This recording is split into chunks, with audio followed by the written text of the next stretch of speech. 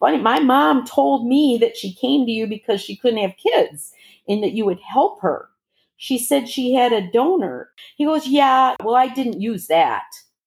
I said, well, obviously you didn't use that. Why would you not use her donor? Well, we had a time frame during these things, and I didn't know if this man she brought in would be viable, whether his sperm was viable. So I disposed of it. I knew that we had to have something viable at the time. So I'm thinking to myself, so willy-nilly, you just used yourself, which he did.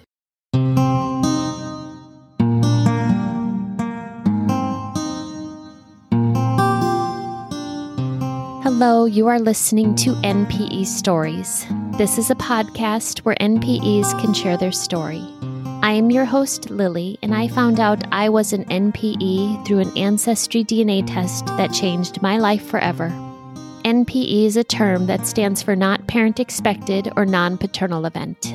This means that one or more of our parents are not who we believe them to be. NPE Stories is a podcast where NPEs can share their story of what their original family was like, how they found out they were an NPE, and what their journey has been like since the day they found out. Welcome to episode 89. This is the last episode of season 2.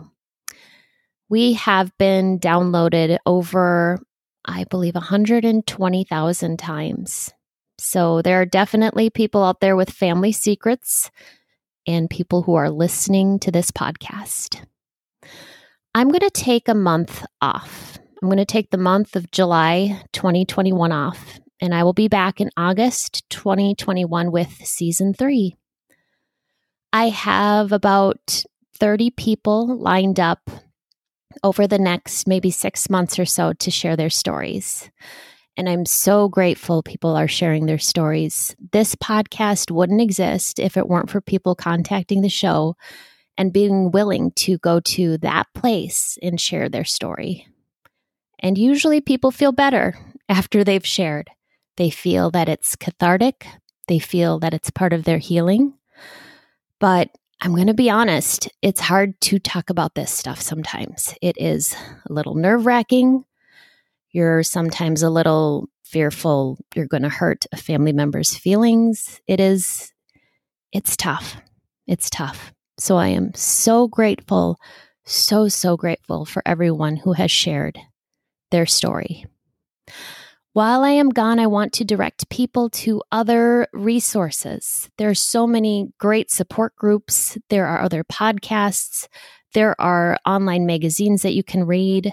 Let me just mention a few of these. If you yourself are an NPE, you can access these private groups. One of them is, let me just name these off.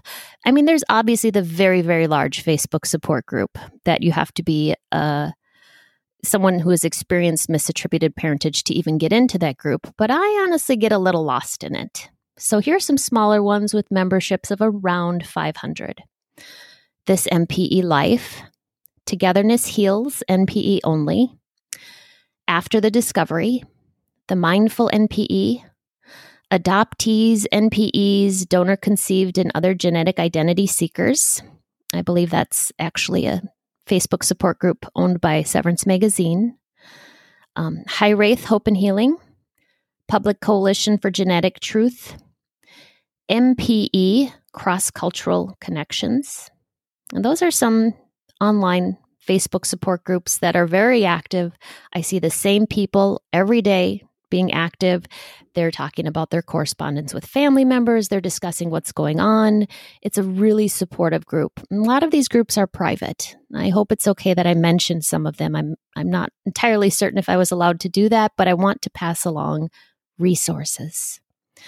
There's also SeveranceMagazine.com. This is an online magazine for people that have experienced a DNA shock in their life. People write wonderful essays. There's Q&As. It's a great source of information. Also, there's other podcasts, and we podcast hosts are incredibly supportive of each other. We adore each other. Eve Sturgis and I have a special little thing going on. Listen to her podcast. It's called Everything's Relative with Eve Sturgis. She actually just had on Laura, who was part of our season 2, Laura's story. And she continued on Eve's podcast, and they went in depth talking about shame and shame in the family, about finding out these secrets and how it feels. And I really encourage people to listen to her podcast. She also had an amazing episode with Danny Shapiro a while back. Danny Shapiro has a podcast.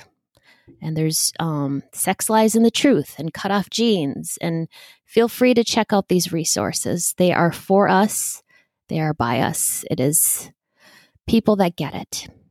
And for those of you that listen and you haven't yourself experienced a DNA surprise, but you are listening, you are a good person. You're an empathetic person trying to understand. And I just want to say thank you for listening.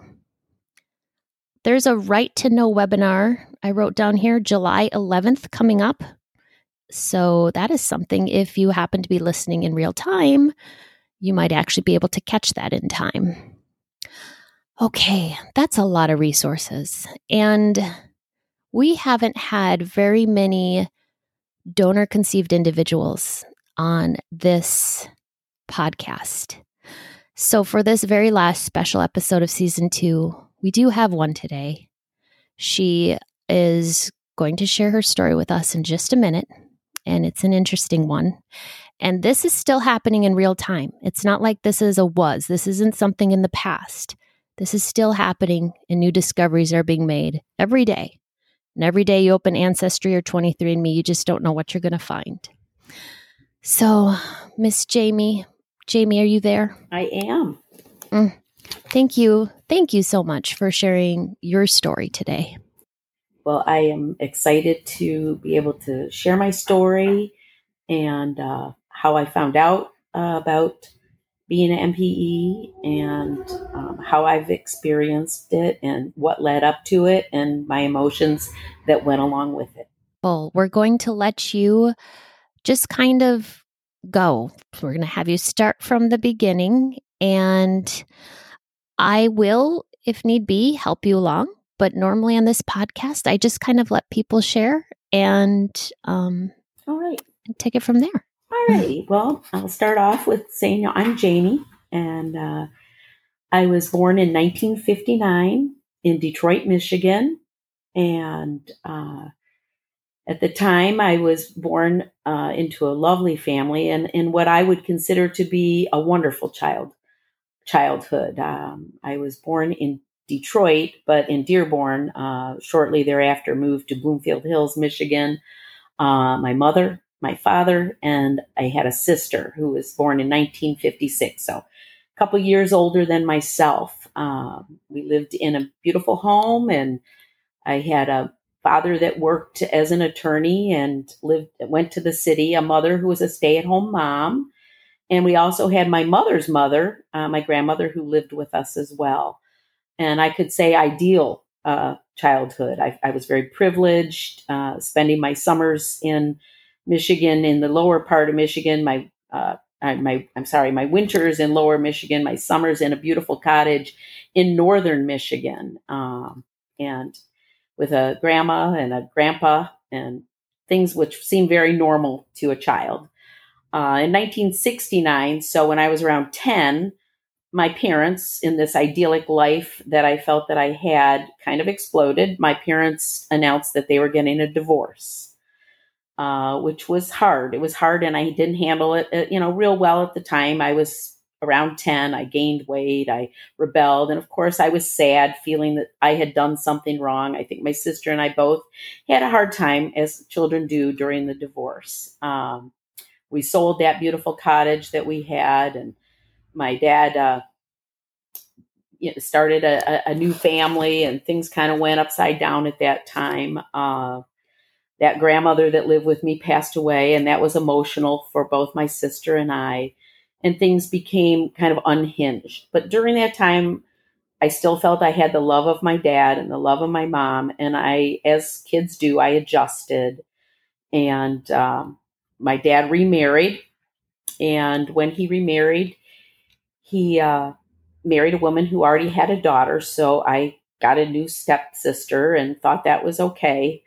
Again, still difficult with my sister and I not being with my dad and his new family. But my mom, we still had what I would consider a fairly normal life. My dad and his new wife also had a son. So I then had a half brother that entered in. And eventually, my mother also remarried. And when she remarried, I gained two new stepsisters from my mother's side. So my dad married with a stepdaughter and a son, and then dad ends up getting divorced a second time. And I know this sounds a bit confusing, but he married again, and I got two new stepsisters again.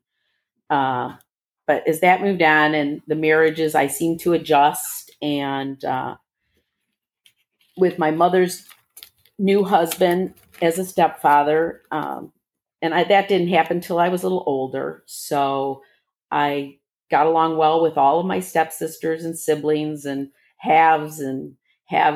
Everybody got along. In 1977, I graduated high school. And then that was in Bloomfield Hills. My mother, when she got married a man from Michigan. And we did move to northern Michigan my senior year of high school, which is kind of a weird thing to do to somebody, to uproot them from their home when they'd been in the same school since kindergarten all the way through your senior year of high school. And then the second semester of my senior year of high school, my mom marries a man from northern Michigan and moves me in my winter break to a new school. The lucky part about it, and what made it more easy for me, is, as I mentioned, I had summered in northern Michigan. So I did have a chance to know some of the people that were in my high school. So it made it a bit easier for me than it would probably be. Though I finished my credits up in northern Michigan, I did go back and walk and graduate and have my commencement ceremony with the same people that I went through kindergarten through high school. But then right after that, with my mother remarrying and all this, disconnect with father and his wife and mom and new husband, I left home at 17, right after graduation, and I moved in with my high school boyfriend, who was in college at the time, and it made it easier for me to take college classes. And I moved to Mount Pleasant, Michigan, and joined Central Michigan University and lived with him for 4 years. And it was a good time for me. I worked hard, stayed in contact. Dad came to visited mom. She bought a place in Florida, but as far as normalcy, it could be.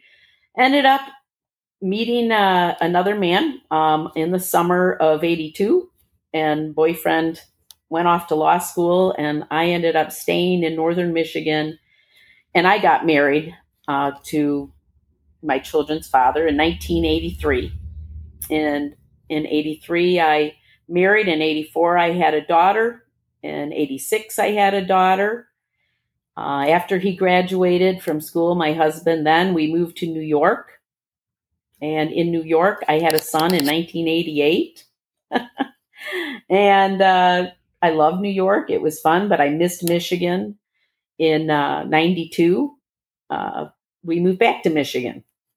So after my son would have been, 83 years old, we moved back to Michigan. I ended up getting a divorce shortly after being in Michigan. Now, this was a very insecure time in my life. I think I was saying, wow, dad's been divorced, mom's been divorced, 10 years of marriage, and now here I am divorced with 3 kids and very insecure.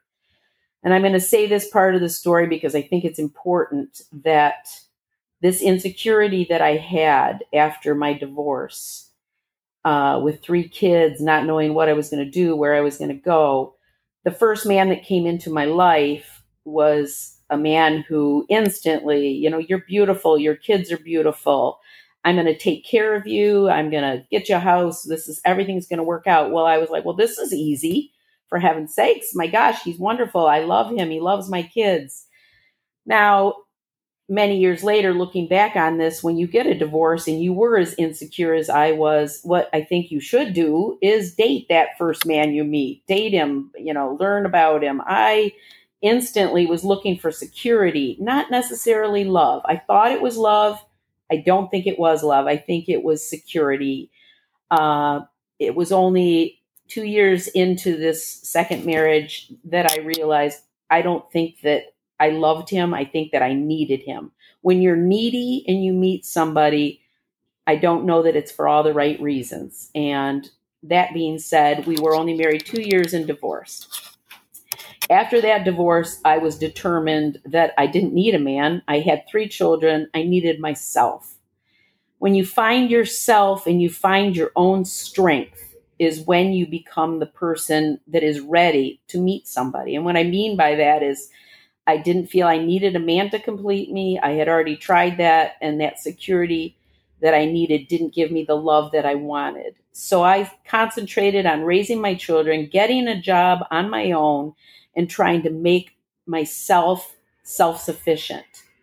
So when I met my present husband, it was shortly after the divorce, but I was no longer looking for security. So when I met him, I was like, well, aren't you a lucky man? Because you met me. Now I'm a gift. I don't need you, but if I want you, it's because I want you. And that was what this was when I met my husband. And he was younger than I. So of course that threw up red flags for me. So I found every reason that I didn't need him. And that being said, that made me strong because I didn't, but he convinced me that he loved me. And then I realized that this wasn't security. I loved him back. I've now been married 23 years. So I can tell you that when you meet somebody and you're in that space, it's a better space to be. So moving on, that husband that I married back in 1998, and I, with his son, he did have a son, and my 3 children, we moved to northern Michigan. And that was around 2002. And that being said, my dad, now with his 3rd wife and my 2 stepsisters, and then my sister has married and had a divorce or 2. But anyway, when I moved to Traverse City, which is where I am in northern Michigan, my mom called me one day in my new home and said, hey, I want you to do me a favor. And I said, what's that, Mom? And she said, I want you to call an old friend of mine. His name is Jim Dean, and I would love it if you would call him because I'm just curious what he's doing in his life and where he is. And I heard he was sick, and I just want you to call him because I heard he was sick. And I'm like, Mom, call him yourself. Why do I need to call this old friend of yours? Well, I just think you should call him. I'm too embarrassed. I'm like, Mom, sorry, he's your friend. I'm not calling this man. Well, I really don't want Bill, that was her husband, my stepfather. I don't want him to find out. He might get upset that I'm calling. He was an old boyfriend. And I'm like, okay, Mom, still, I'm not calling your old boyfriend for you. Well, please, just find out if he's still alive. Find out how he's doing. Please, here's his phone number. And as weird as that was, and as much as I love my mother, I'm like, oh my gosh. So what do you want me to ask this guy? Well, ask him how he is, where he is, so I can find out. So I don't know this man from Adam, and I call him. Hi, I'm Jamie. I am Joyce's daughter, and do you remember? Oh, yeah, I remember your mom. And I'm like, well, she heard you were sick, and I don't know, I'm calling. Well, how is she? He's asking a few questions, and I'm like, well, she's fine. She's living in Florida. She's married, and where do you live? And he starts questioning me. I'm like, well, tell him where I live, northern Michigan. Oh, I used to live where you lived when you were born, he says. And then he says, and I used to live shortly thereafter. I moved up there to where you live in Traverse City. I live there too. Now, do you have children? Did you go to school? And he starts asking me all these personal questions. And I was like, found it very unusual. And I was like, I you know what? Don't care whether you know how many children I have, whether I'm married. I found it very unusual that he was questioning me. So I kept diverting back to my mother. He kept diverting back to me. Ended up being a very strange conversation. I called my mom back and I said, listen, the guy was kind of weird, Mom. He's fine. He said he owns an island. He has a seaplane, travels a lot, but wanted to know all about me. Mom, he's kind of weird. I don't want to really discuss this with you anymore. And that was the end of the conversation. And this was in 2008. Okay. My mother's husband passed away, and that was in 2008. 2006 was my call with that man. 2008. So 2 years later, my mother's husband dies. And at the time I was in Quebec, I was having my 10-year wedding anniversary. I get a phone call from my mother in Florida, and she says her husband has died. So I catch an airplane from, I couldn't get one out of Quebec. So my husband drove me to Montreal, where I flew to Florida to help my mother and my sister, and then my two stepsisters, his children, arrange a burial and a funeral and so forth. At the time, my mother and I were a bit estranged, and my sister, there had been some other things going on in the family. And I hadn't talked to my stepfather in a while. But when I got down there, of course, those things all get set aside during a death. And my two stepsisters were very helpful. We all got together, very sad time. But shortly after the funeral, we went back to my mother's home, the home she shared with my stepfather. And my stepsisters came back with me. One of my stepsisters, my mother's husband's daughters, asked me to come into a room because she had something to tell me. And I said, okay. So I went into this room with her, and she sat down and she said, my dad kept a secret for your mother, and I don't need to keep my dad's secrets. So I'm just going to tell you. And I'm like, okay. Now, remember, I had said I was kind of estranged from my sister. We were having some arguments over some property and so forth. She looks at me and she said, your sister, Lynn, the one that I grew up with, she is not your father's biological child, and neither are you. And I'm looking at her and I'm kind of waiting. She said, your sister was a product of artificial insemination, and your mother had an affair with a man who used to be an old boyfriend of hers. And I kept my composure because that's kind of my style. And the way that she was saying it was kind of a little bit of a so here. And I don't take to that well. So I just kind of looked at her and she said, so you're buried, your father, the one that raised you, isn't your biological father. Your mom had an affair. And so I just kept straight face and I looked at her. I said, well, that makes a lot of sense. And she looked puzzled. And I said, well, my sister, Lynn, the one that I grew up with, we've always been very different. She's blonde hair. I'm brown hair. She's brown eyes. I'm blue eyes. She's olive complected. I burn when you say the word sun. I said, well, I guess, I think she was waiting for an emotional reaction that I didn't give back to her. So that being said, this information hitting me, and she said, I even know the name of your father, this man that your mom had an affair with. I'm like, okay, and who is that? She goes, his name is Jim Dean.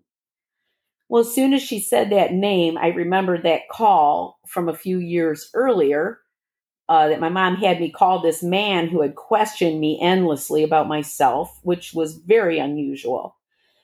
So as soon as she said, he's your dad, it kind of clicked with me. I thought, is this a true story? Is this her just being mean? What is this?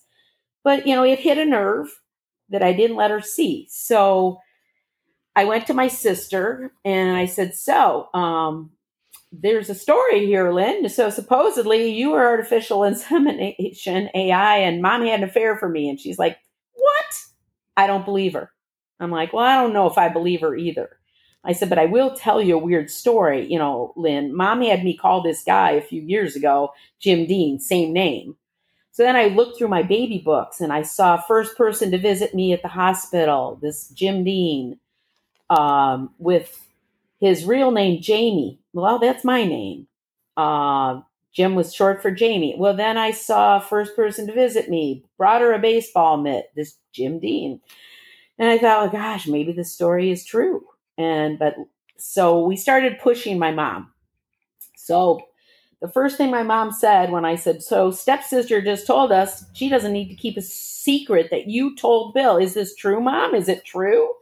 My mother, absolutely not. What a horrible thing for her to say. Oh my, that's just horrible. Why would she make that lie up? Oh, that's so mean to do to you.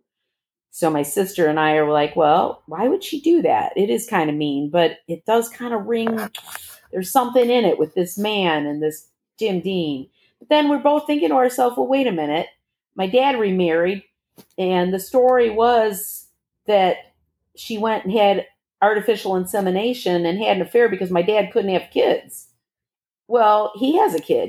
We have a stepbrother with his second wife. So it didn't make sense to us. We kind of put it on the back burner, even though my mom gave us this, it's a lie. Well, pushing my mom even further, we find out that my sister talks to my stepmom and finds out that this half brother of ours isn't actually a half brother, that my dad was unable to have children and he was artificial insemination. So my sister calls me and says, well, got some news.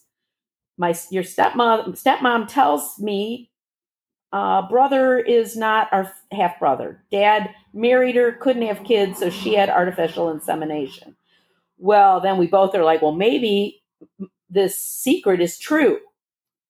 So my sister then goes and we confront my mother, who says, okay, well, I couldn't have children. I tried for so many years, but when I went to this doctor, he told me that he could help us.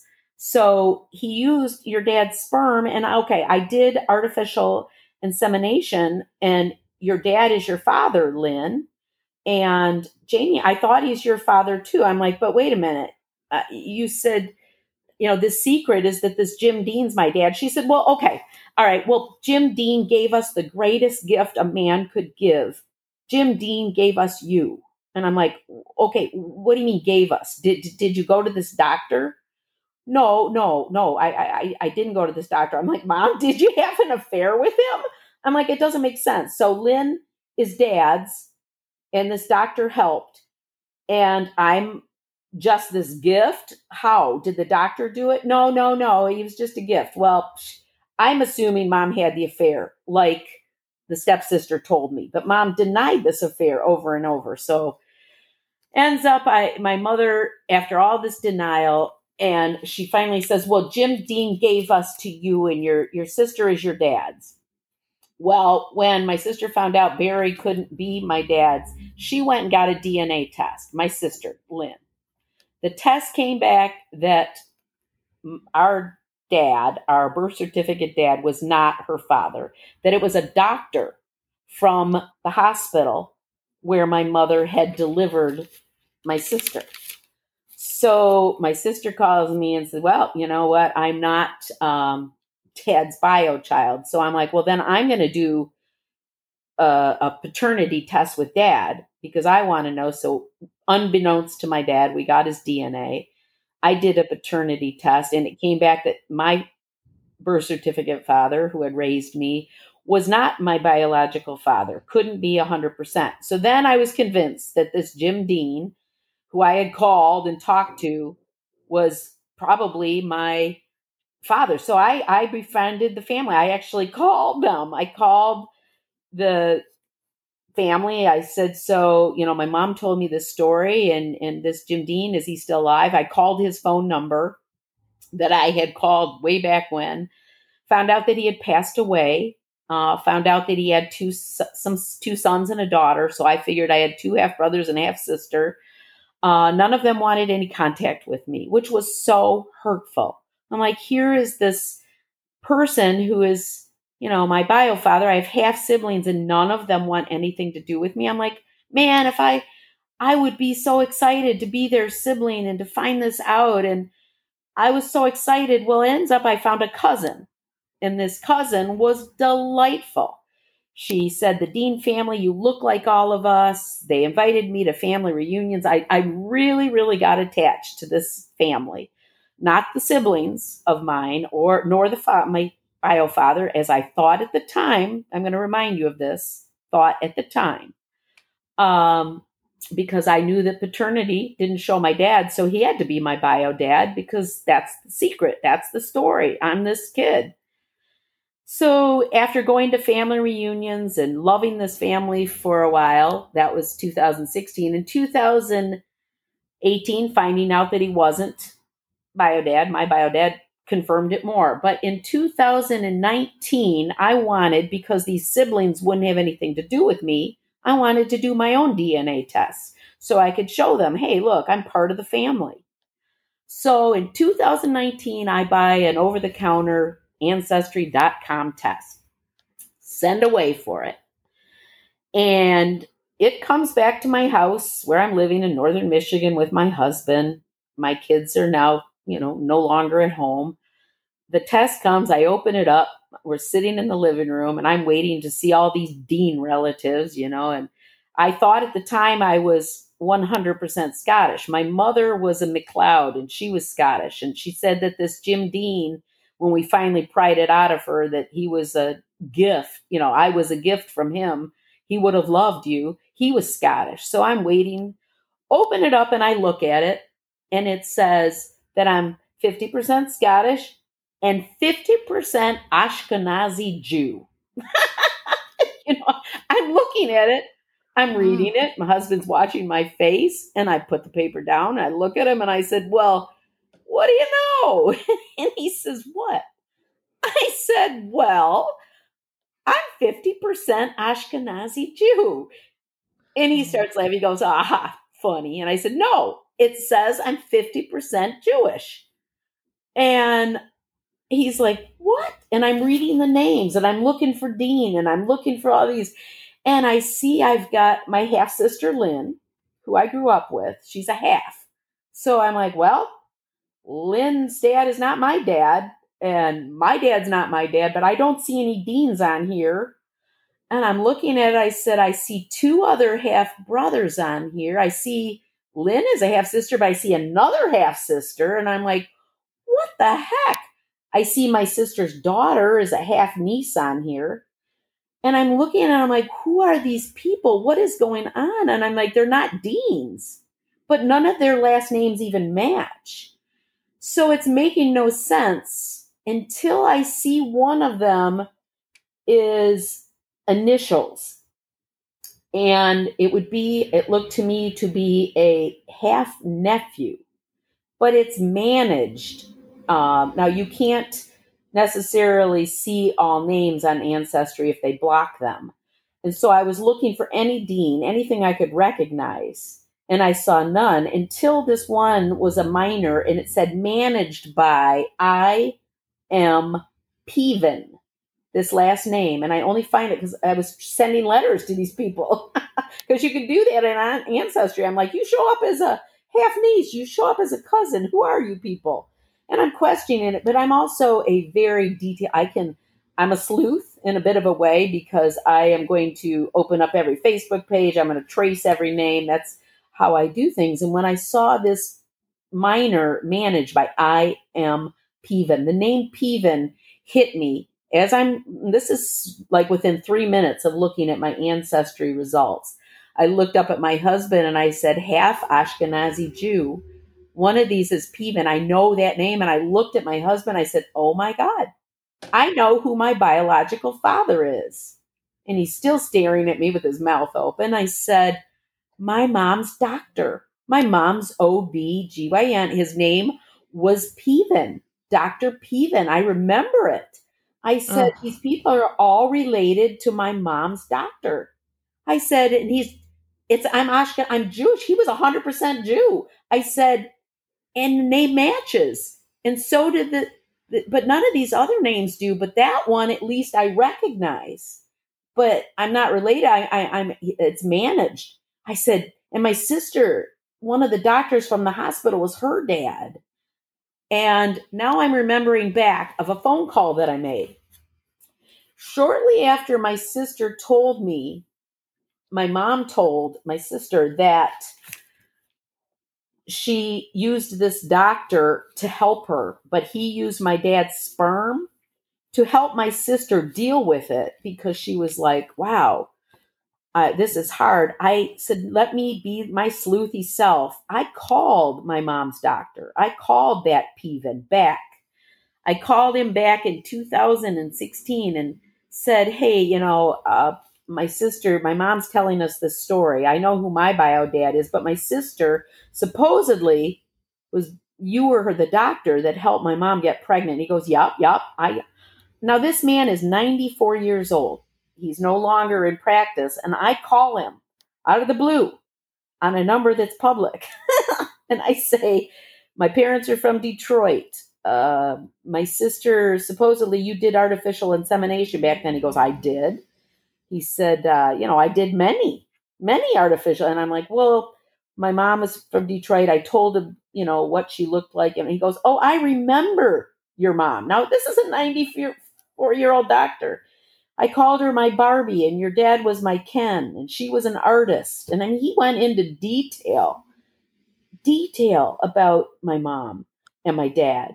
And that back in 1956, when my sister was born, he goes, yes, when I had a patient come in and the father had what we would call slow swimmers or non-viable, we oftentimes would mix sperm in with the artificial insemination back in the early to mid 50s. And he's telling me this story. My mouth is like falling open. Like, you just mixed? Who'd you mix?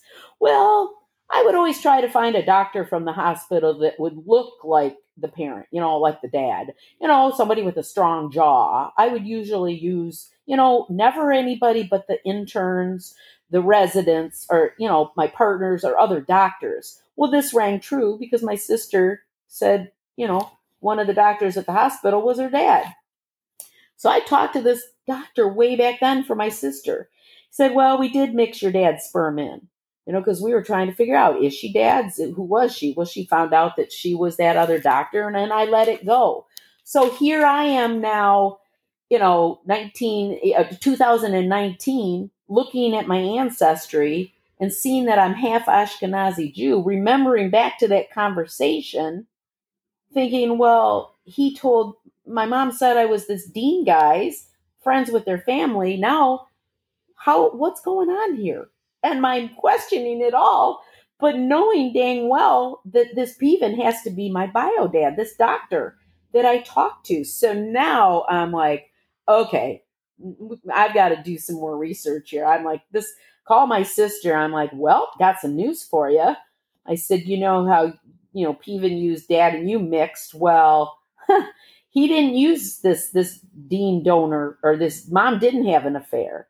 Mom told me that he gave her the greatest gift. I said, Mom had to have used Dean as a donor, but it doesn't make sense because I just got my DNA and Dr. Peven is my doctor. OB didn't use the donor.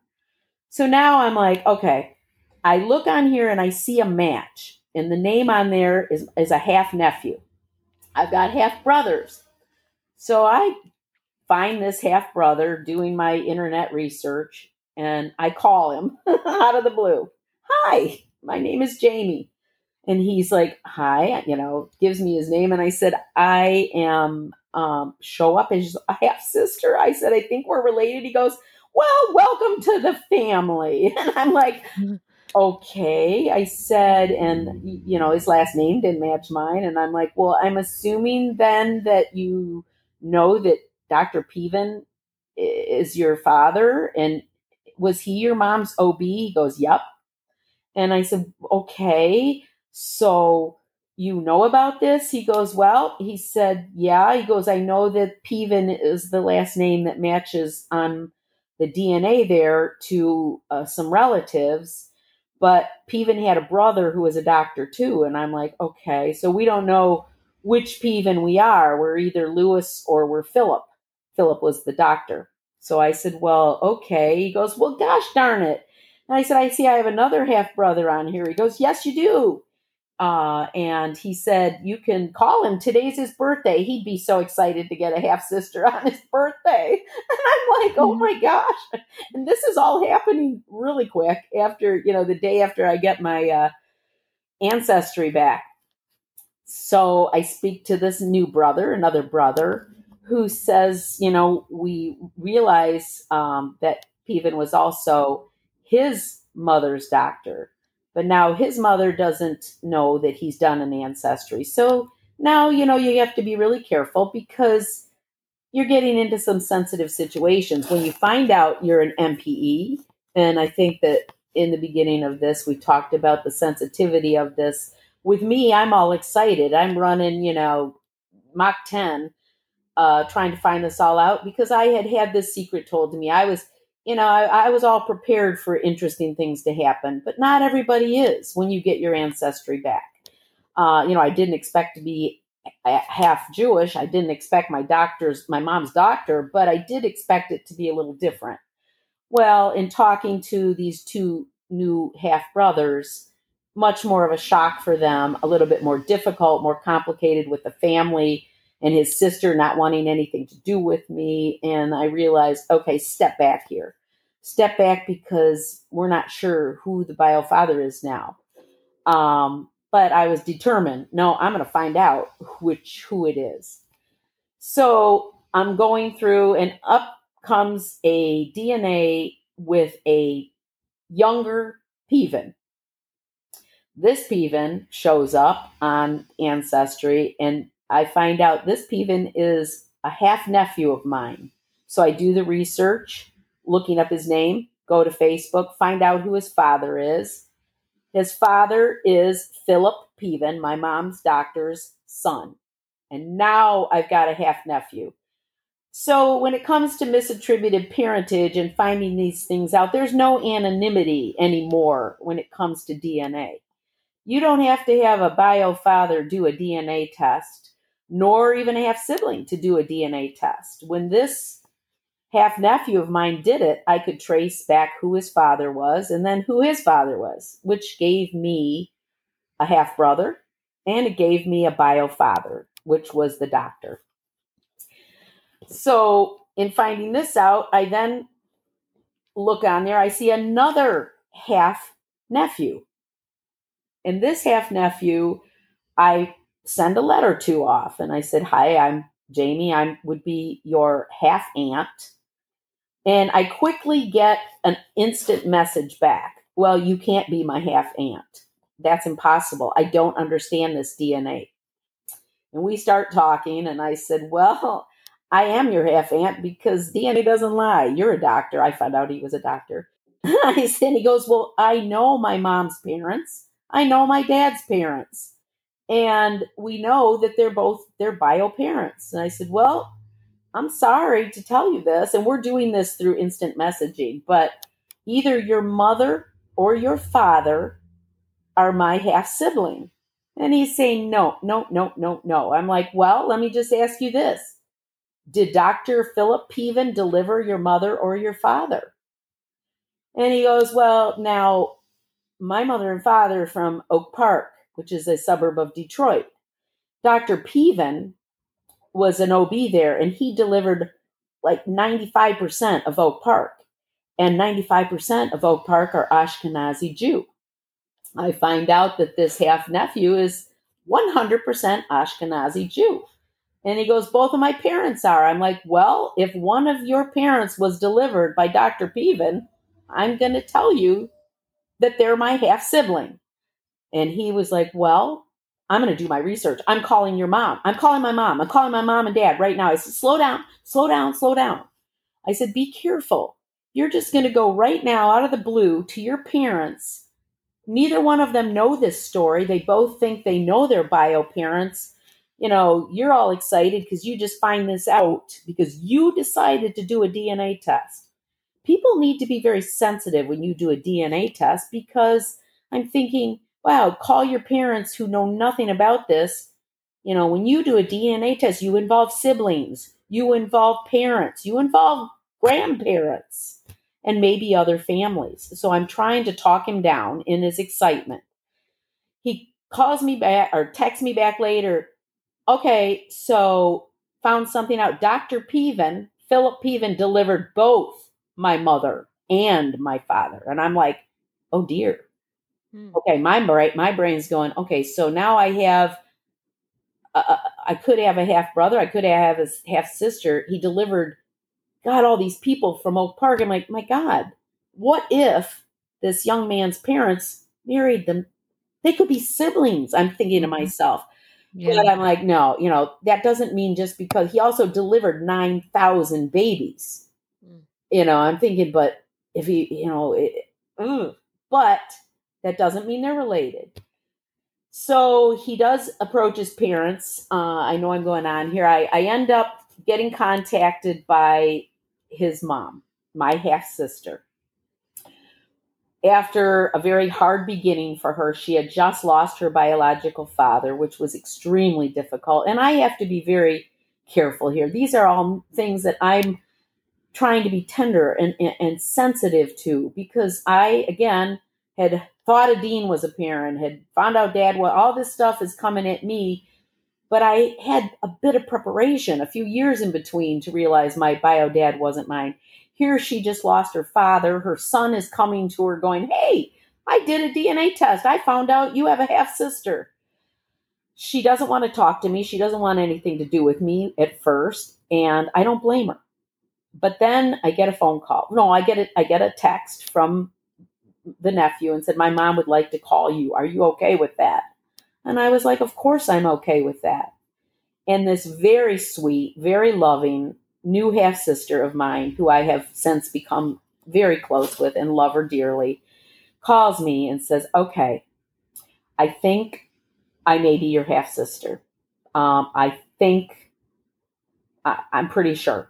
My husband was also delivered by Peven, but he was not the same OB. My mom didn't use Peven as the OB. He delivered my husband, but my mom used Peven as an OB.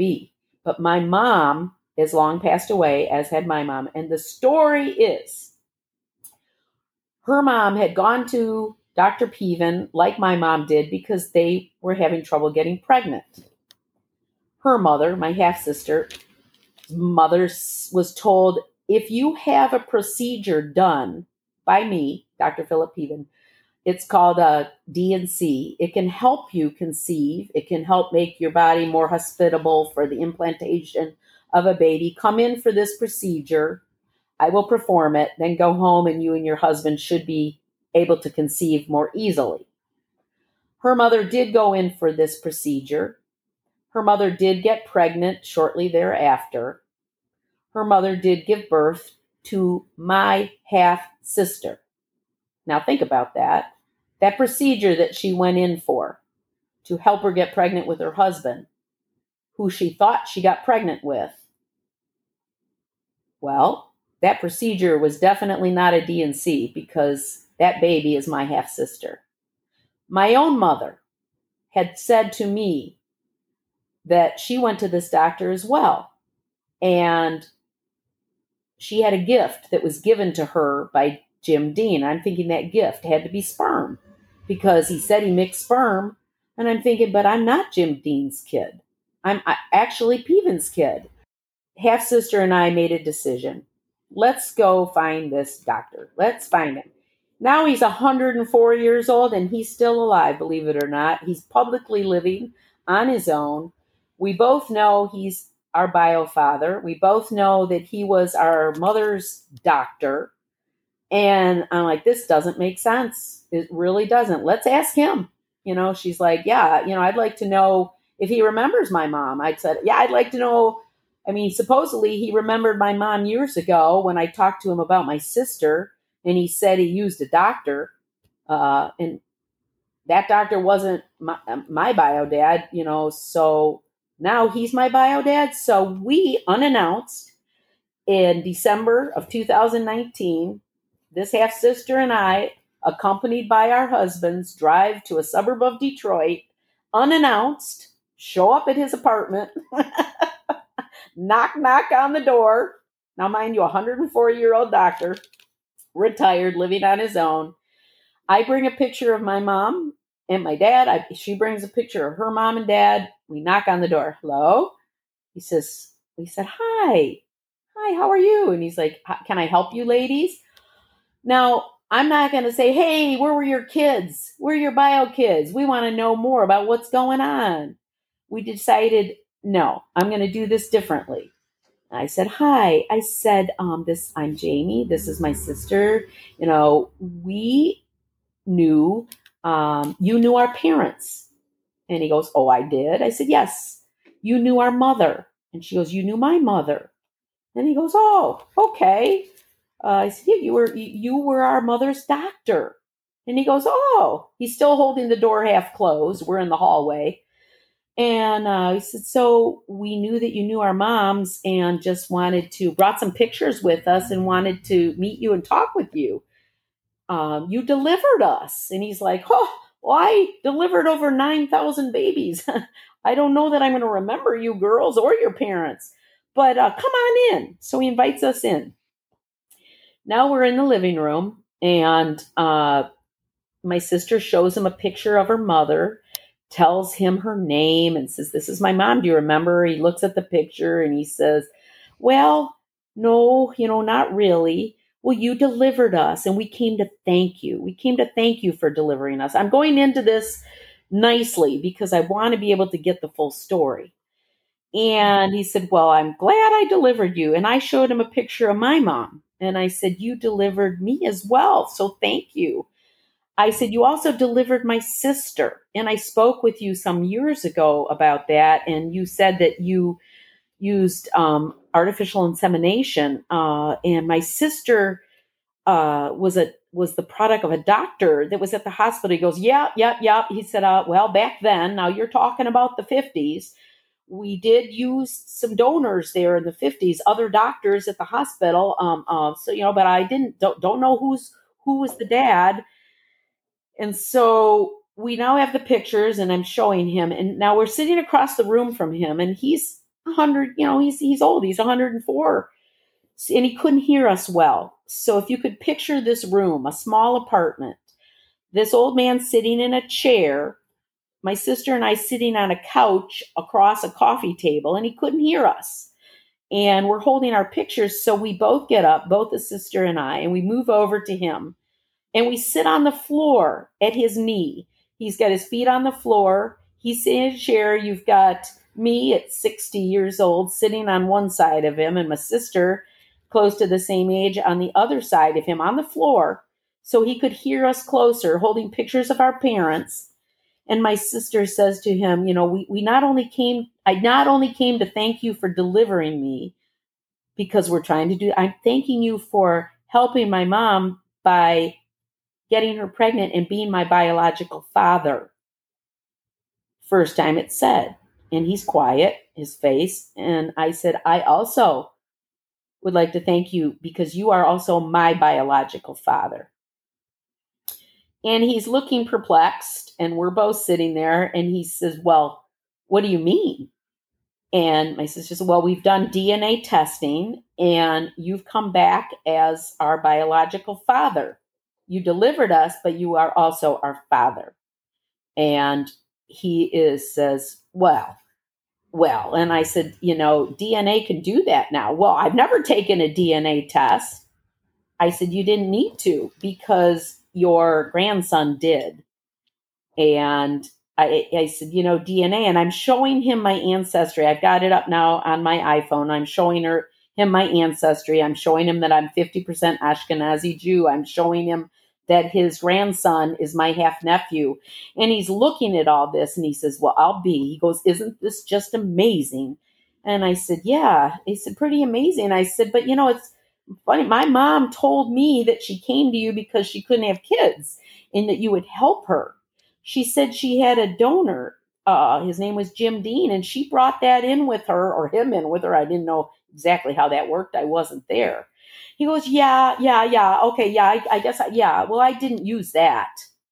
I said, well, obviously you didn't use that. Why would you not use her donor? Well, we had a time frame during these things, and I didn't know if this man she brought in would be viable, whether his sperm was viable. So I disposed of it. I knew that we had to have something viable at the time. So I'm thinking to myself, so willy-nilly, you just used yourself, which he did because he's my bio dad. And I'm like, well, he goes, well, then he got all technical and he said, we had to have a speculum and we used a pipette and he's getting very scientific now. And he's explaining that back then you had to know viability and cycles. And I'm realizing that he's not even thinking of us as being biological children sitting there with him. He's talking about helping these women and that we were on the cutting edge. And, when somebody was having so much trouble, pipettes and biologic and times. And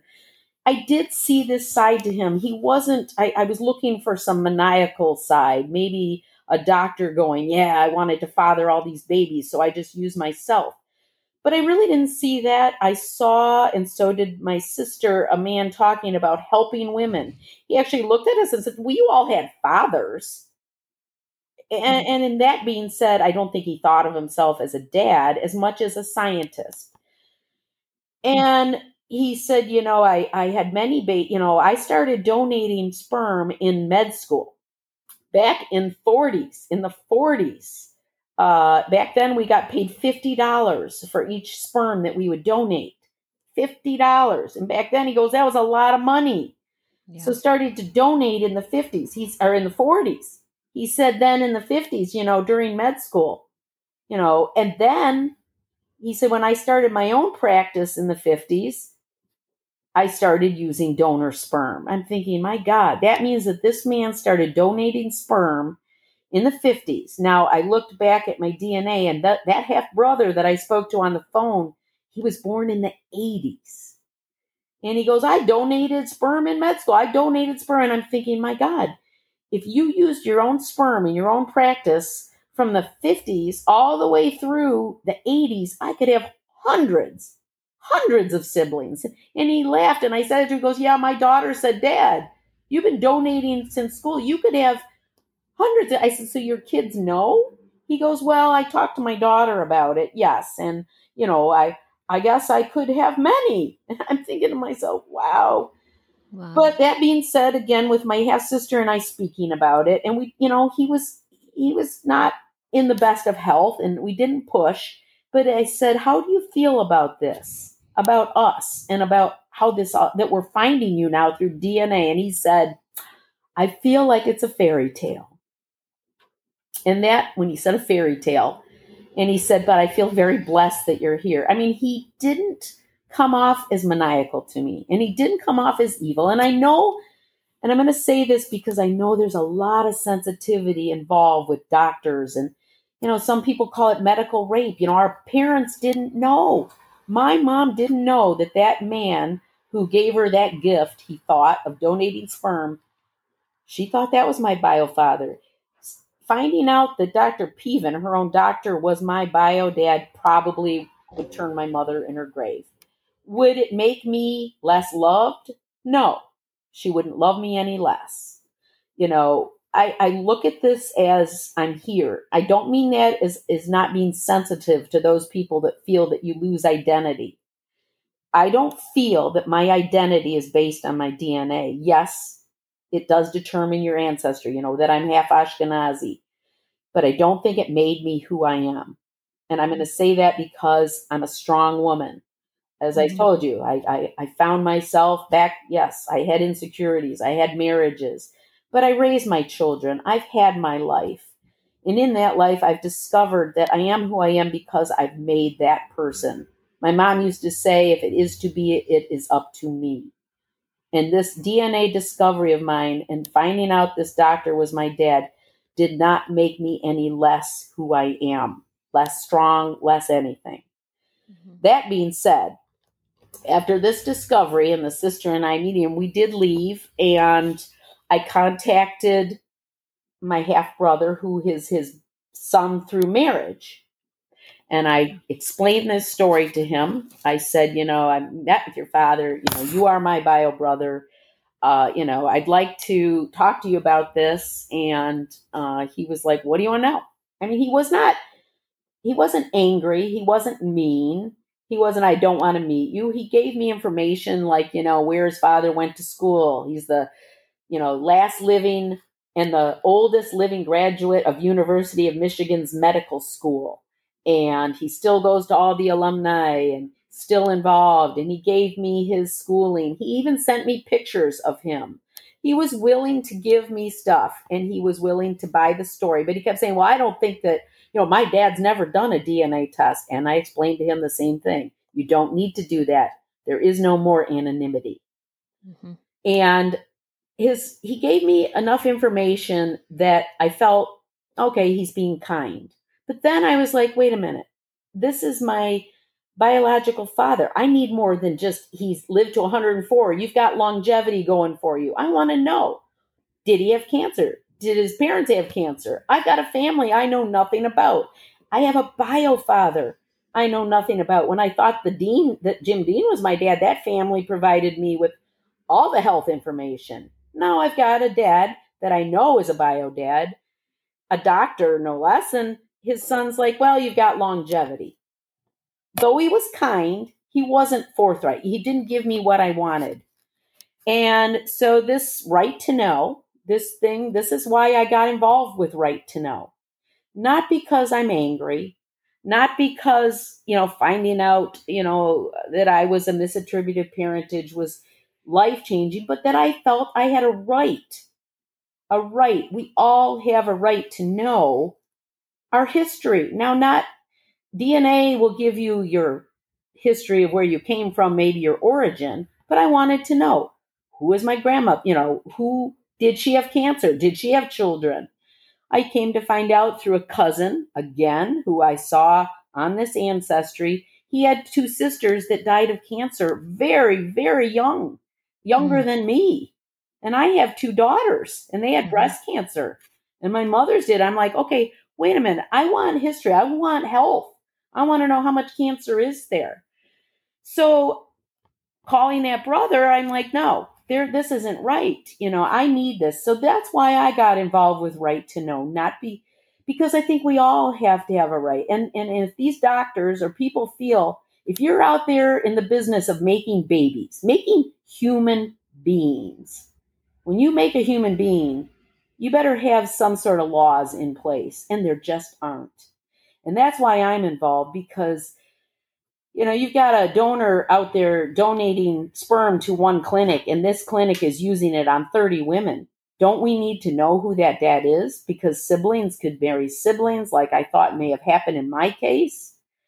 So this Right to Know and these laws are now only becoming important because of a new industry, and it's the over-the-counter DNA testing. We're starting to say, yes, there is no anonymity. You are the father. You are this. These laws need to be in place so we can find out our health histories.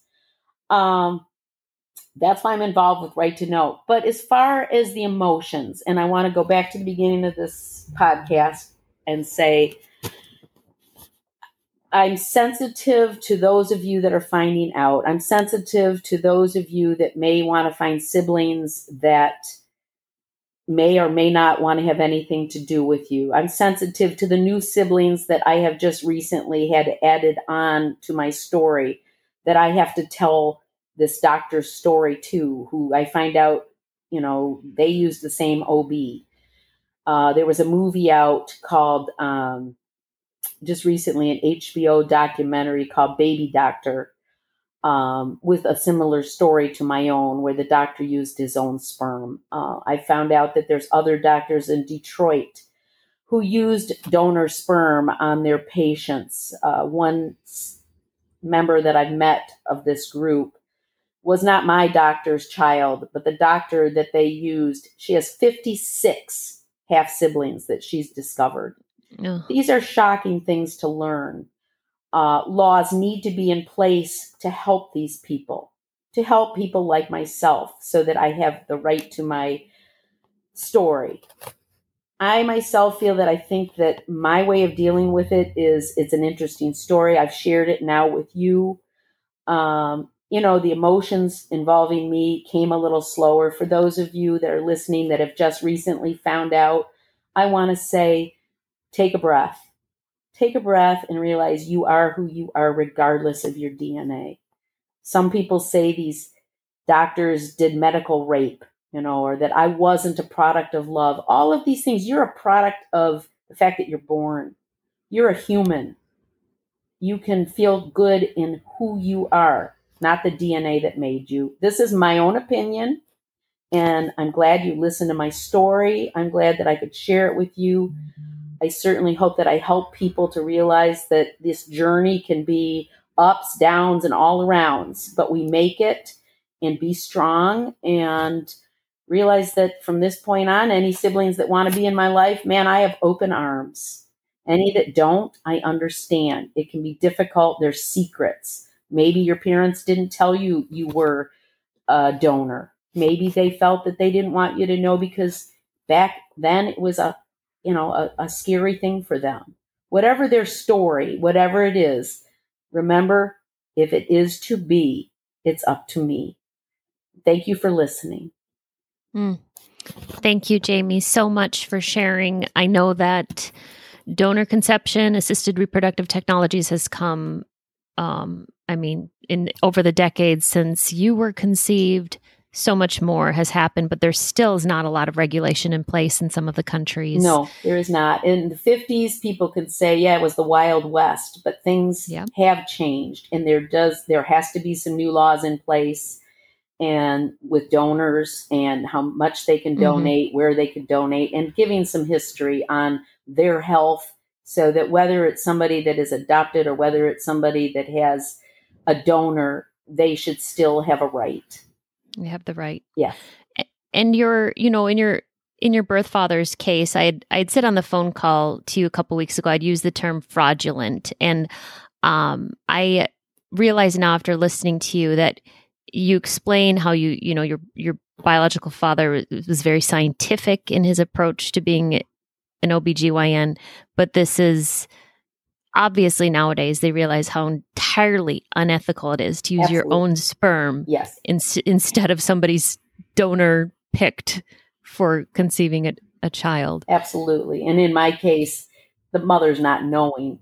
He's just feeling he's giving them what they want. They want children and I could do it. Well, true, but there's ethical issues here. Extreme ethical issues. And just wrong in so many ways. Doesn't make me less happy to be here, but it needs to be controlled. Yes.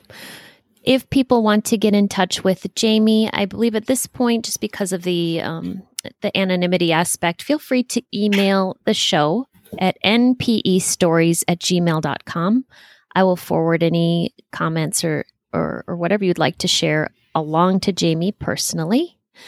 And at this point, we will wrap up. We're going to be taking a month off, and we will be back in August 2021 with more episodes and more stories. Thank you so much. These stories are here for us to identify with. If you are an NPE and would like to share your story, email npestories@gmail.com. You do not have to give any identifying information. If you are an NPE and would like to share your story, I'd like to hear from you. Subscribe to this podcast to hear more. Come heal with us.